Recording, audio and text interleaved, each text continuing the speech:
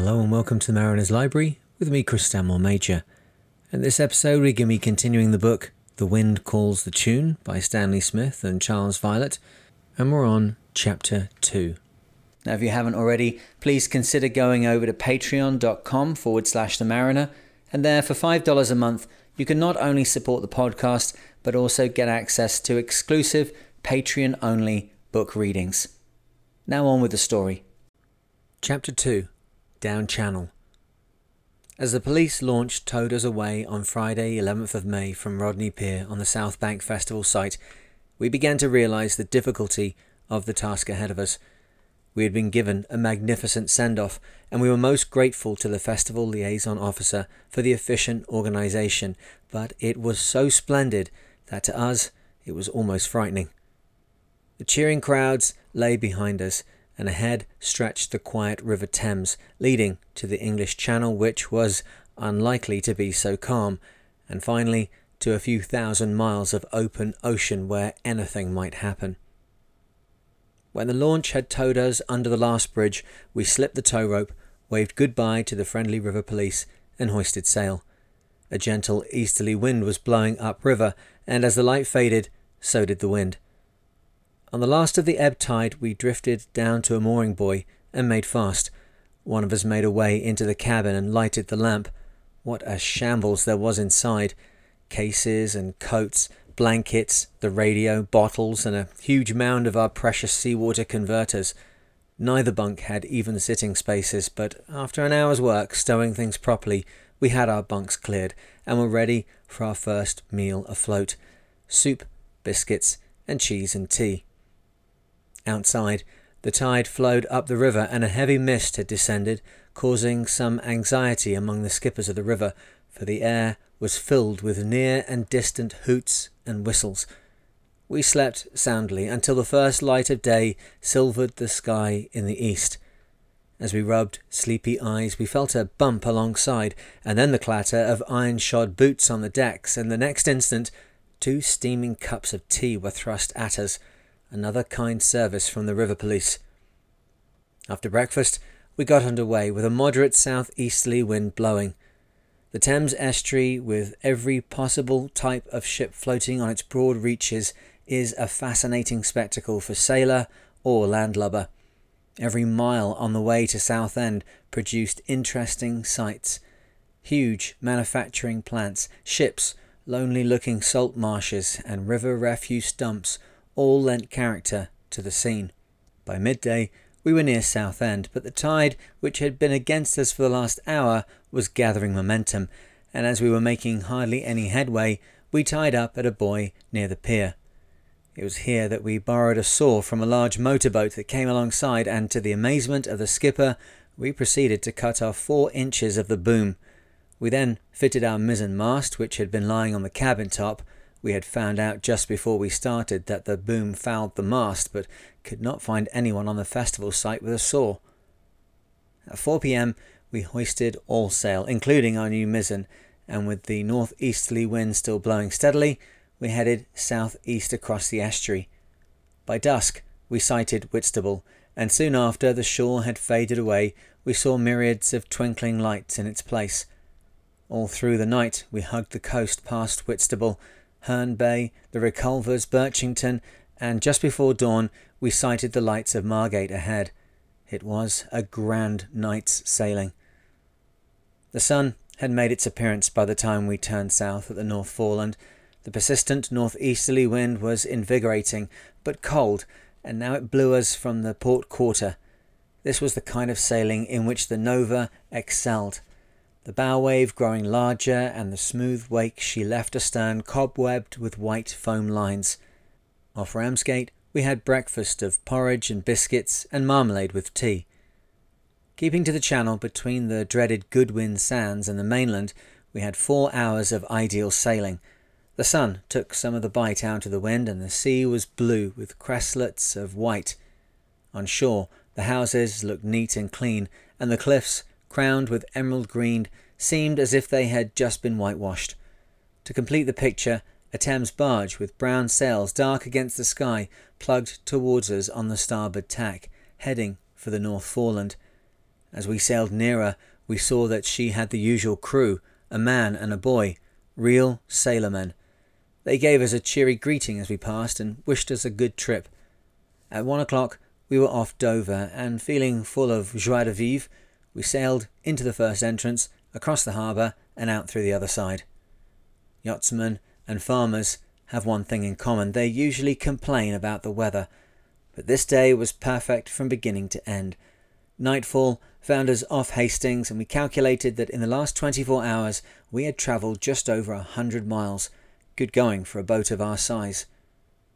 The northeasterly wind backed during the night and freshened, and we had to lower the mainsail and set the trysail.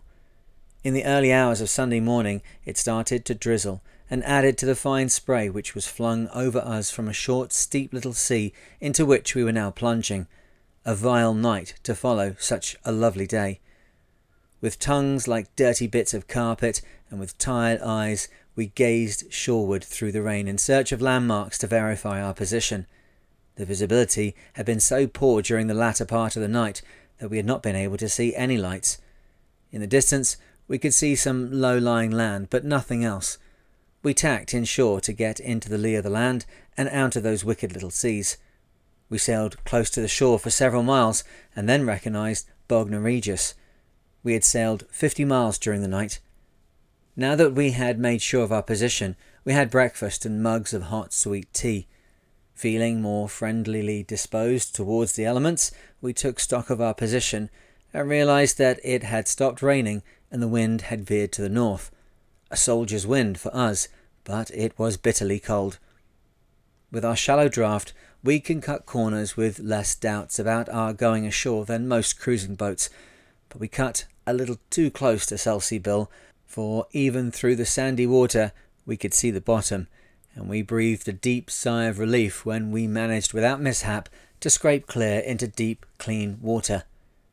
After passing Selsey Bill, we hauled down the trysail and hoisted the main. We sailed her hard for Cowes into the steep seas. Our foredeck was like a half-submerged rock, and the cold spray bit into our faces. As we entered the Solent, we saw several sailing craft, most of which were well reefed down, and this gave us a great pride in our boat, for we now carried an unreefed main and were not overburdened. A friend of ours, who happened to see us pass Cowes, said we looked like a red-winged bird hurrying home to roost, and by late afternoon of the same day we sailed peacefully into Yarmouth upon a rising tide and a fading breeze. In the last 48 hours we had sailed over 200 miles with a favourable wind, and our first leg was completed. In Yarmouth we had many things to pick up and many things to do. In our efforts to be in London on time, we hadn't been able to fit the extra strong rigging we had obtained, so the next 4 days were spent splicing in a frenzied haste. We also checked and stored foodstuffs. The Nova, now completely loaded for a 3 months voyage, looked very low in the water, ominously low. In spite of the large amount of foodstuffs we had to carry, the Nova had such an excellent amount of storage space under the bunks and in the 2 large bins at the after end of the cabin that not a single food item was visible. We stored the seawater converter kits between the bunks, and our radio was wedged among them. On the grey afternoon of the 19th of May we hoisted sail once more and said goodbye to the skipper. As we sailed out of Yarmouth, a friendly yacht honked its foghorn in salute, and waiting for us outside the harbour were several sailing boats. Our parents were there to see us off, and our friend Joe Flanders was busy taking pictures of the Nova and cursing the poor light. As we approached the Needles lighthouse, the accompanying boats turned back one by one, shouting encouraging remarks and waving to us until they faded from sight. Suddenly we were alone on an apparently deserted sea. The rain, which had been threatening all afternoon, began to come down in earnest, and the southerly wind freshened, kicking up a nasty sea. Premature night enfolded us before we were halfway to Dalston Head, bound for Dartmouth, but an hour or so later we could see the gleam of a flashing light ahead. We anxiously counted the seconds between each flash. 10 seconds. Yes, it was the light on Anvil Point, and we were where we should have been. After passing the light, one of us went down into the cabin to see that every article was secure, for soon we would be entering St. Albans Race. It was exciting enough when we were in it. The waves, which seemed concave each side, formed underneath the boat and shot her skywards, and then dropped her equally suddenly. It felt as if we were going up and down in a lift, operated by a madman. It was a really thrilling experience, with waves noisily tumbling all about us, but none came aboard, and soon we were through the worst. Portland Bill lay 15 miles ahead, and by 1 a.m. we were near enough to hear the roar of the Race, which was the one we had no intention of sailing through. It is probably one of the worst in the British Isles, and is to be avoided by all small boats. There are 2 courses open to the navigator. He can either go offshore about 10 miles and go outside it, or he can take his craft so close to the shore that he is liable to scratch his paint on the rocks. He will then, at the right state of the tide, swirl through in a narrow strip of comparatively calm water between the Race and the shore. We had a quick debate and decided to take the shoreline route, waiting for daylight to do so. We turned the Nova round and headed into Portland Harbour so that we could have a few hours of restful sleep, and soon we were in the harbour and tied up to an enormous buoy normally used by a battleship, and, fully dressed, we lay down on our bunks and went to sleep immediately. We must have been very tired, for we overslept.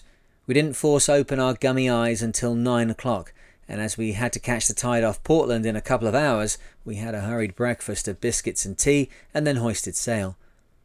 With due modesty, we think the Nova a graceful thing of beauty, and feel that she must have looked particularly lovely that morning, sailing past the grim grey battle wagons anchored in the harbour. Her new, perfectly cut sails, dyed and waterproofed a gay brick red, her gleaming mahogany and as yet unmarked white topsides must have made her seem like a flower in a desert. A moderate south by east wind soon brought us to the approaches to the inner passage past the Race, and then followed a thrilling 20 minutes. The tide was rushing to the westward, and so were we. It made the land flash past at a speed not usually associated with sailing. To the south of us lay the Race, a mass of broken, foaming water as far as the eye could see, and yet the noise was more alarming than anything else, a deep-toned, sullen roar. We heaved a sigh of relief when we were through, and looked forward to good, plain sailing for the rest of the way to Dartmouth. The distance from Portland Bill to Dartmouth is 43 nautical miles, and we reckoned we should be able to cover it in about 10 hours, allowing for the fact that the tide would be against us for a greater part of the time. However, it took us 12 hours, for in the afternoon the southerly wind fell light and something was happening out to sea. Black cumulonimbus clouds were steadily mounting in the grey sky to the south, and the wind seemed to be softly saying, "Wait and see, wait and see." We both had the nasty expectant feeling and looked at the barometer, and sure enough it had fallen 2/10 since the morning. We could expect a gale soon, but hoped to be in harbour before it arrived. It was 10 p.m. before we picked up Berry Head Light, and it was then that the wind began to increase and back to south by east, and we eased our sheets. An hour later we had Berry Head abeam, and were going like a scalded cat, tossing and lurching, and at times planing along at the fastest speed we had ever done. All that was needed was some background music, playing Wagner's Ride of the Valkyries. The madness of the night took hold of us, and we shouted into the darkness out of sheer exhilaration. We arrived at the mouth of the Dart in what seemed to us an amazingly short space of time, but by now the wind had increased so much that the little Nova was definitely overburdened with her full mainsail. However, we were soon in the lee of the land, and had only fitful gusts to help us past the castles which, in days of old, guarded the entrance to the harbour. It took us a long time to find a free mooring in the Bight, for it was a very black night. We didn't carry an anchor, and had no intention of doing so. For one thing, we couldn't afford the extra weight, and anyway, what use would it be to us out on the Atlantic? It had struck 1 a.m. by the time we were moored, and all sails stowed. We paused a while before going below and gazed around while the wind roared through the trees high on the hills. It was good to be in a harbour, especially in our favourite harbour, Dartmouth, which, incidentally, is where we first met and planned long voyages. As Dartmouth is the loveliest and most friendly port in the world, it was natural for us to take 3 days to tear ourselves away. We can explain away the first day, for it blew a full gale, and we certainly timed our arrival just right, for it was definitely foul outside. The second day we said goodbye to our friends, and we seemed to have a great many of them, and then it was discovered that we hadn't got any paraffin or methylated spirits on board, and by that time all the garages were closed, so we had of course to stay another night. On the third day, the 24th of May, Empire Day, we had to go, for the Rotary Club had kindly given us a farewell luncheon, and it is a bit awkward to have an official farewell and then stay. We went to a garage on the front for paraffin, only to find that no containers were available. The kindly proprietor phoned Plymouth and, after much persuasion, got 5 petrol cans from the manager of the petrol depot. These were put in a taxi and delivered an hour and a half later. Of course, just when we were ready to sail, we remembered the methylated spirits, and a friendly chemist obliged us, although by that time he was closed. At last, we were ready, or so we thought, until as we stepped aboard, we remembered that there was no aerial for the radio. Well, back we went ashore for one, and then we really were ready. Well, that's the end of today's reading. I hope you enjoyed it. If you haven't already, please consider going over to patreon.com/The Mariner, where for $5 a month you can help support this podcast. If you do want to engage with more of the content there's unique videos, more podcasts, blogs, lots of different things, and a growing community of people who are interested in all things sailing. That's patreon.com/The Mariner. Well, that's all from the Mariner's Library today, and I look forward to speaking to you in the next one. Cheers.